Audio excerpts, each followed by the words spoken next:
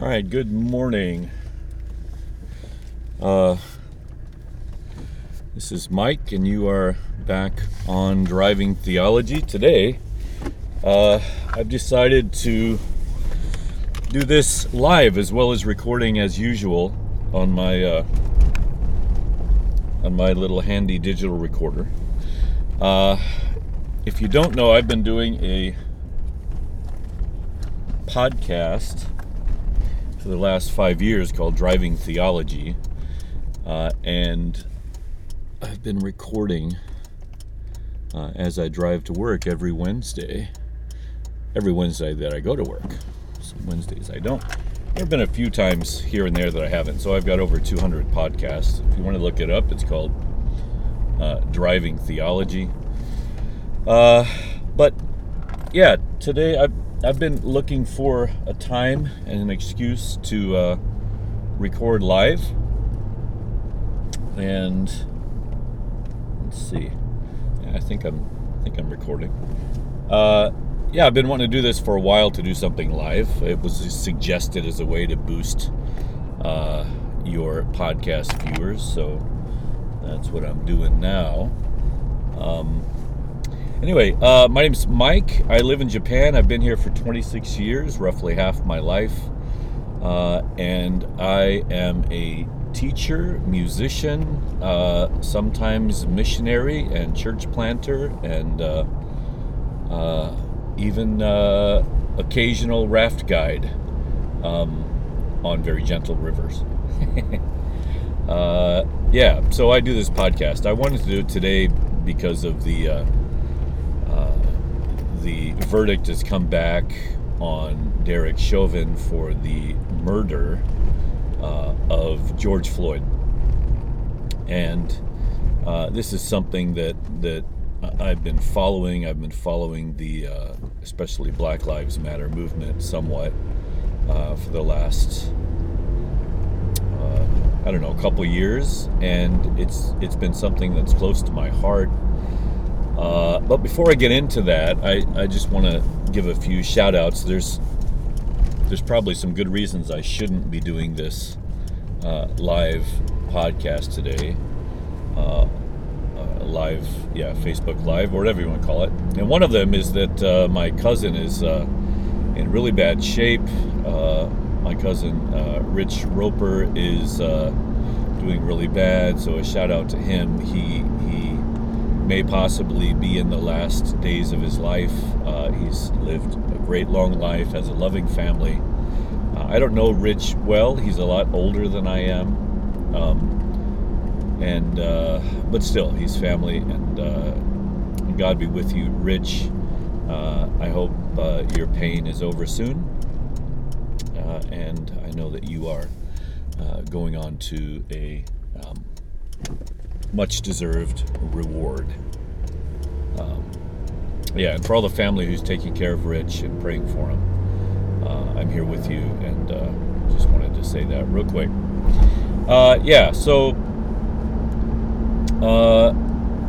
This podcast, I do it this way for a reason. I noticed that, 7-8 years ago, I was taking lots of road trips during the relief work after the Great Eastern Earthquake and tsunami here in Japan, and that the car is a wonderful place to have conversations and to share thoughts. And there's something about two people sitting side by side, facing the same direction.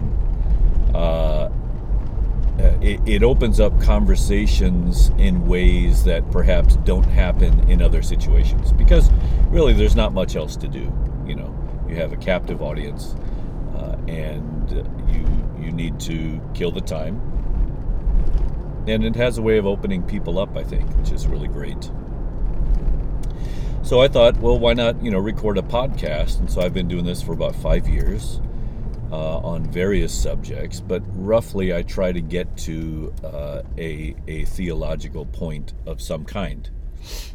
And of course, theology is a very big field, and so, whether it's good theology or not is, I try not to worry about that too much, because probably it isn't very often.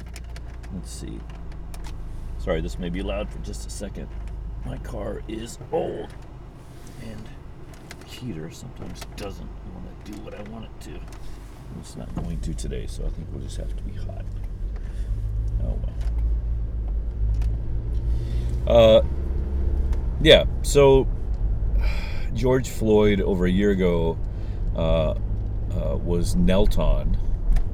I guess it's been almost 2 years now. His neck was knelt on, and he expired while in custody, and it was all filmed by passersby and bystanders, and there was, of course, a great outrage. It's been one of the injustices that has sparked riots and protests, and just a lot of sadness, I think, in recent times. And today the jury came back. The trial's been going on for some time. The jury came back with a kind of threefold conviction, both third degree accidental murder or something like this. I don't remember what they call it. Third degree murder, second degree murder, and something else. So 3 different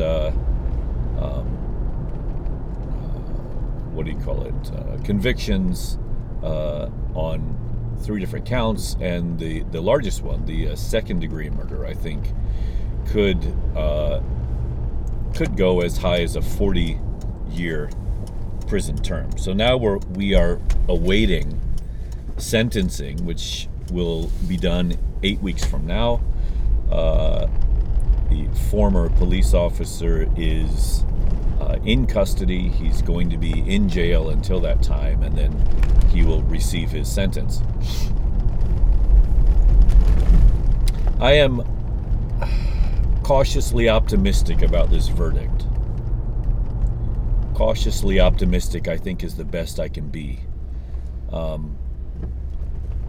I think it is a good thing in and of itself, but it is not the good thing that people are waiting for. And even if the maximum sentence is handed down, it's still not the ultimate good thing that people are waiting for. And so I wanted to talk about that today. What does success look like in this situation? And is it realistically attainable? Okay, what does success look like, and is it realistically attainable?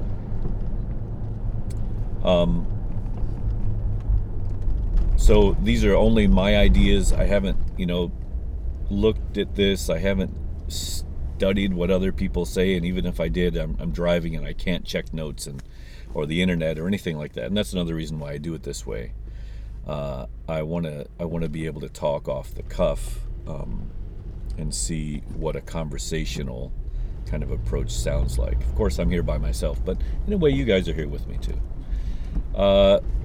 So, what does success look like? Of course, there's a microcosmic view of this and a macrocosmic view as well. On the microcosm, I suppose it's going to look something like he gets the maximum sentence, and I suppose people want him to be upset about it. They want it to hurt him. They want him to feel pain for what he's done, and I think others could argue he's probably been doing that the last 2 years. Maybe it's just been a year. That's confusing to me. I don't remember people being in masks at that time, but maybe they were. On the macrocosm level, on the bigger level, of course, we're talking about systemic injustice, systemic racism. These much larger pictures that have been going on for a long time and seem to be things that are inherently in our governments that are causing certain people in our countries to have advantages and certain people to have disadvantages. I say seemingly, not because I don't believe they exist. I believe they do exist. I just think it's really hard to nail down, partly because human nature, no matter how good the laws are, human nature is to do whatever we can do to bend the laws to our advantage.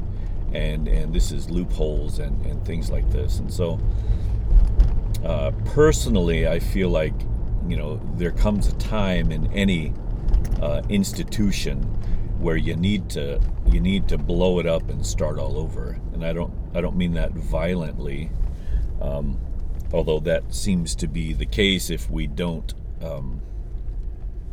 proactively think about our institutions this way. We tend to get what we need in one way or the other. But yeah, I think whether it's church, institutionalized church, or a school or an office, anytime you have rules, over time, what happens is we forget why the rules were made, and then we start blindly following the rules, and we start doing things for no apparent reason, and then at some point somebody's going to say, well, that's dumb, and they're going to do everything they can to bend the rule, because the original reasons for having that rule are no longer known, or maybe no longer relevant, right? So it's kind of human nature to bend our institutions to our own advantage, and democracy kind of makes that possible, right? I think it happens in any form of human government, but I think democracy, especially the way American democracy is working out, I think we see that time and time again. And so a lot of our institutions become self-serving and corrupt over time. Not that they didn't start out good, but that human nature, like I said, is to figure out how to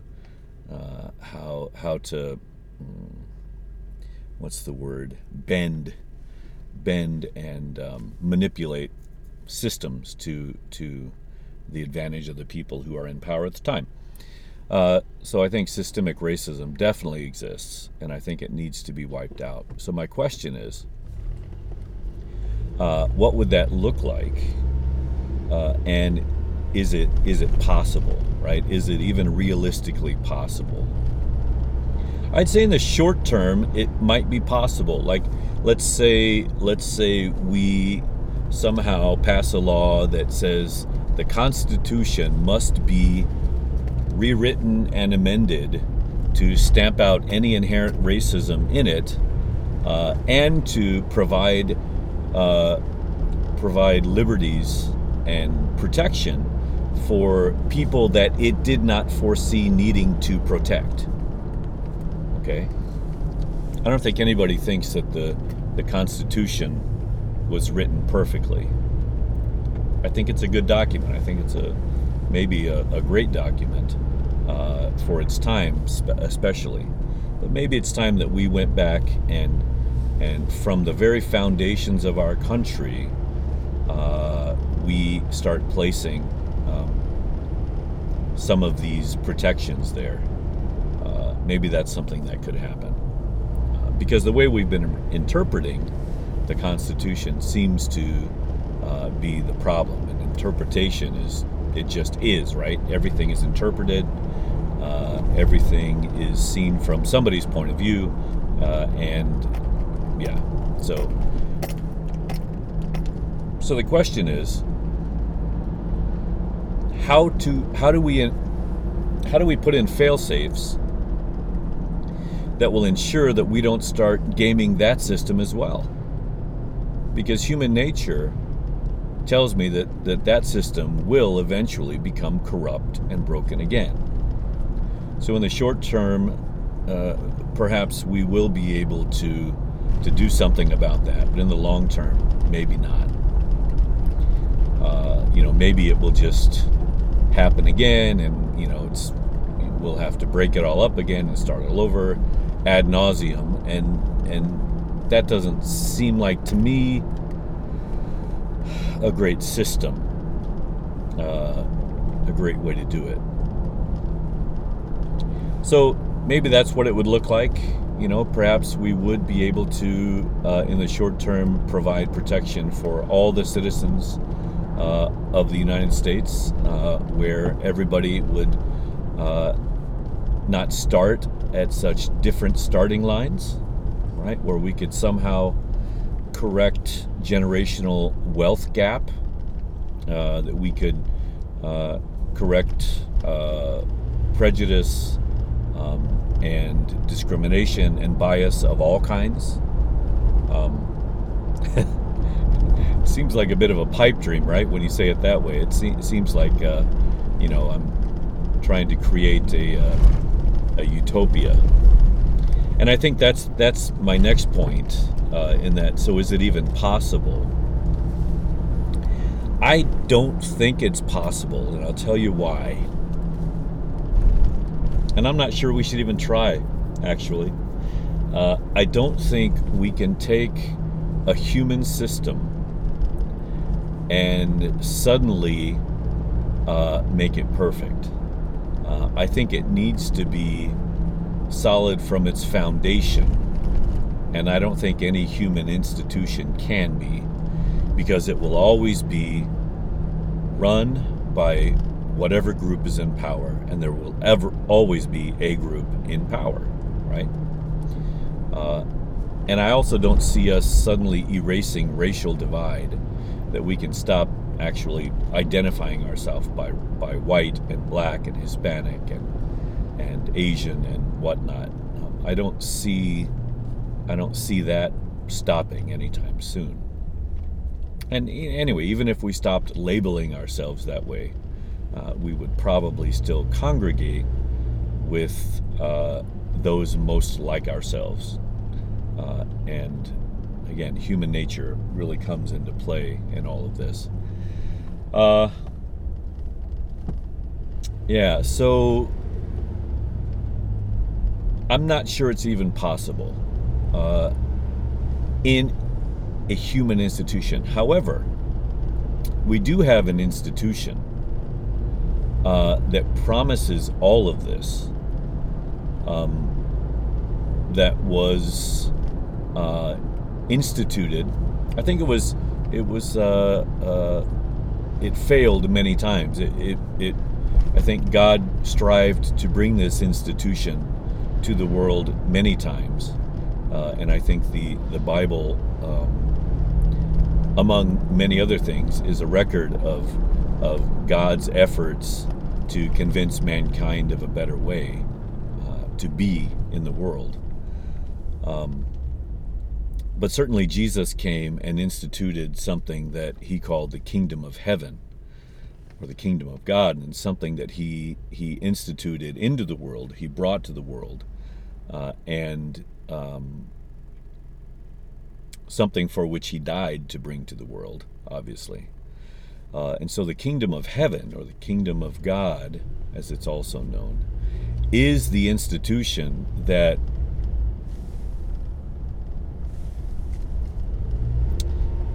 Facebook has unconnected. Let's see if it'll reconnect. There we go, we're back. So the kingdom of God is the institution that fulfills all the promises that the other utopian visions have tried to provide. I think the problem has come that many Christians, and I see this with my fellow Americans, right now in the States, is that they've confused the two. They've confused the Republic of America with the kingdom of heaven. And the systems of the world will never achieve what the kingdom of heaven will. And I say will because I believe it will eventually cover the earth. But the kingdom of heaven is where true justice is found. And by justice, I mean reconciliation and mercy, right? Mercy, reconciliation through mercy, right? I believe is perhaps the best definition of justice. from God's point of view, not from man's point of view. And that's another thing. Like, the American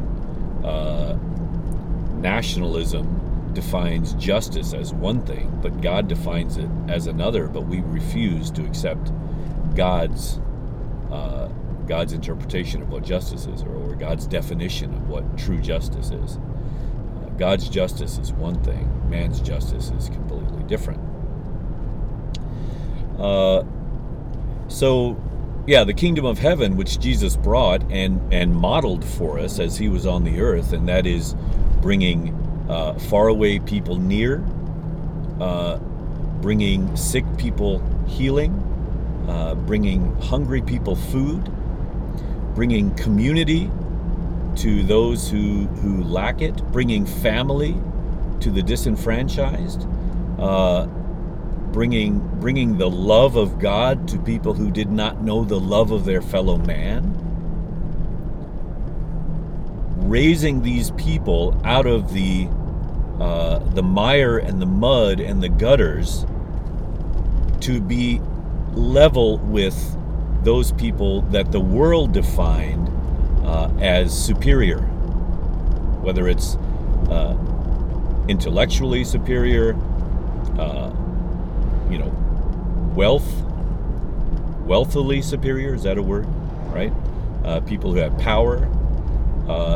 Jesus raised those people up, and those people included, especially through Paul, not only people who are not Jewish, but women and lepers, the demon-possessed, and the poor, right? All the people that needed him the most are the people that he decided to start his kingdom with. They are in the foundation of the kingdom, along with Jesus and the apostles. And so the kingdom of heaven comes to a world with huge class divide, right? Class and wealth divide. And he puts everybody on a level playing field, but not just with each other. And this is the miraculous thing. What Jesus does is places all the people in the world on a level position with himself. And he does this by becoming a man.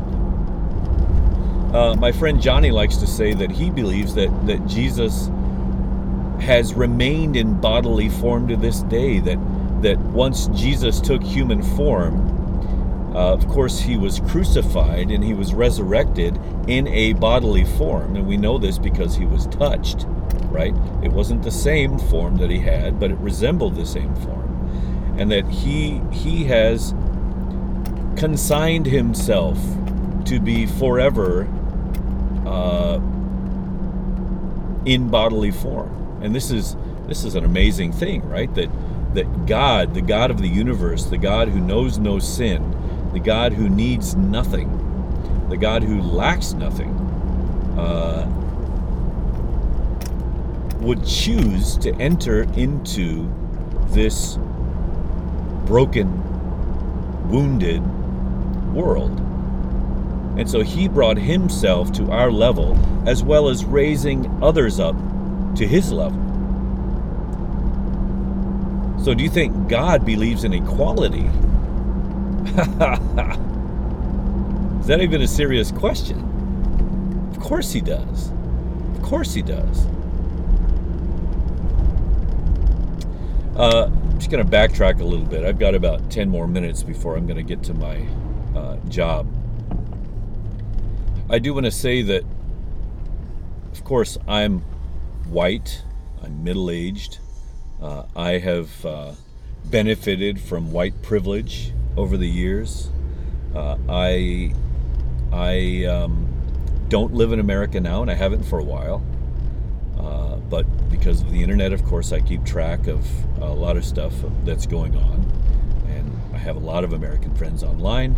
So I really do my best to try to keep up with what's going on there. I still feel a very strong affinity for the people in my country.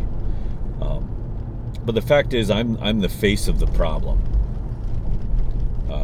I assume that Derek Chauvin and I probably are of similar age, similar background, quite possibly. Oh no. Come on.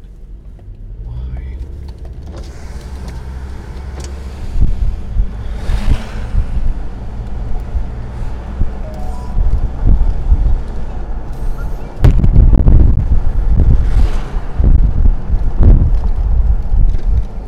Sorry.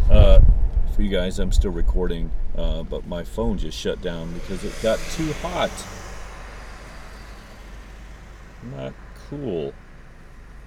So I'm going to try to cool down my phone. Not cool. That was a good joke. Not cool. I'm going to take it out of the case and see if I can cool it down. So I'll pause you guys for a second and I'll be back in a minute. So what I was saying is I'm sort of the face of the problem, right? I'm middle-aged, white guy, probably similar age, similar background to Derek Chauvin, and so I understand from that standpoint. I think the difficulty also that we white Americans are going to have in accepting the fact that we have been in charge of and are responsible for systemic racism. And it's hard to know what to do about it as well. It's very difficult to know what to do about it. And so I'm not an expert on it. I do not have the same experiences that my African American friends and family have had. And so I'm not trying to say what should happen. But I would like to give an alternate hope, and that is that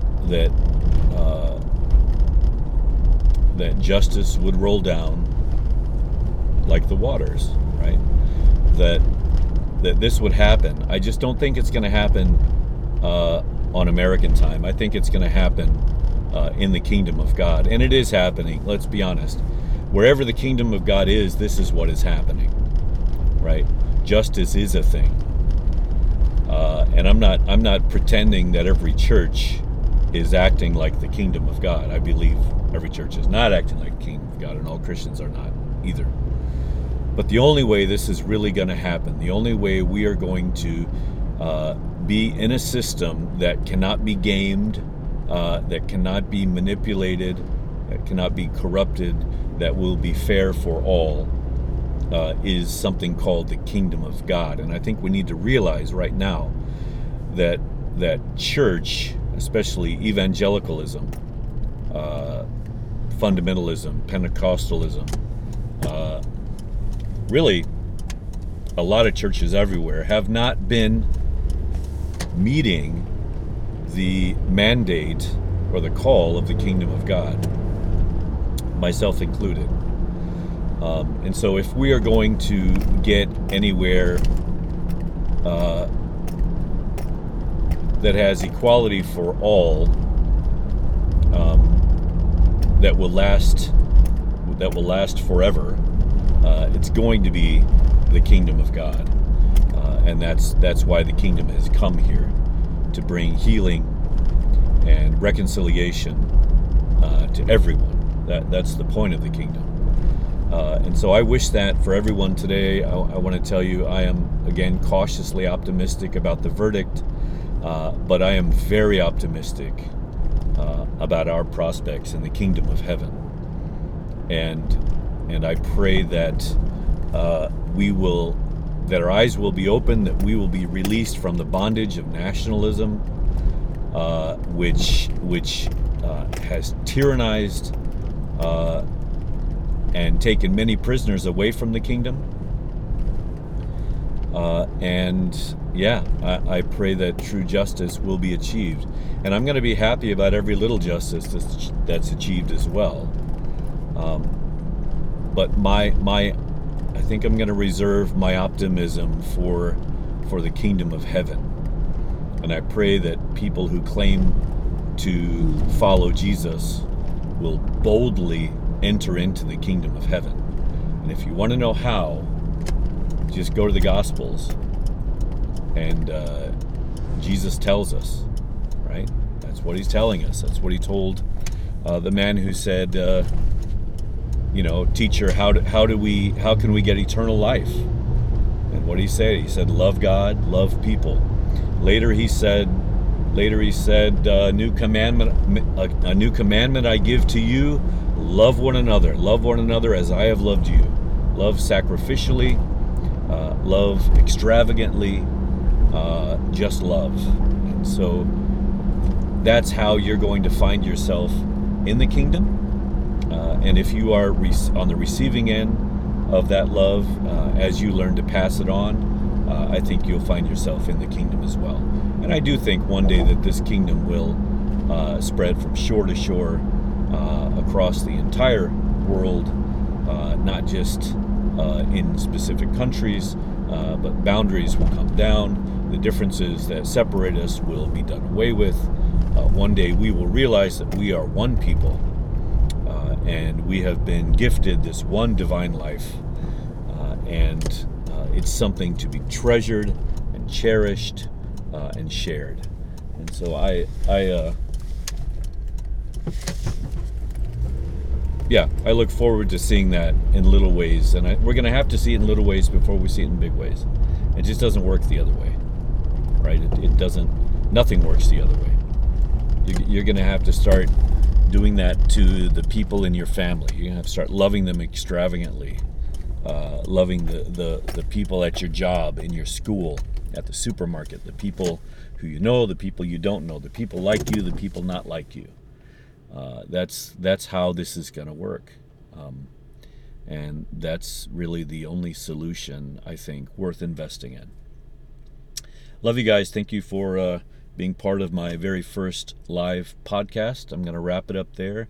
You can go to iTunes or SoundCloud, look up Driving Theology if you want to check out some of my other episodes.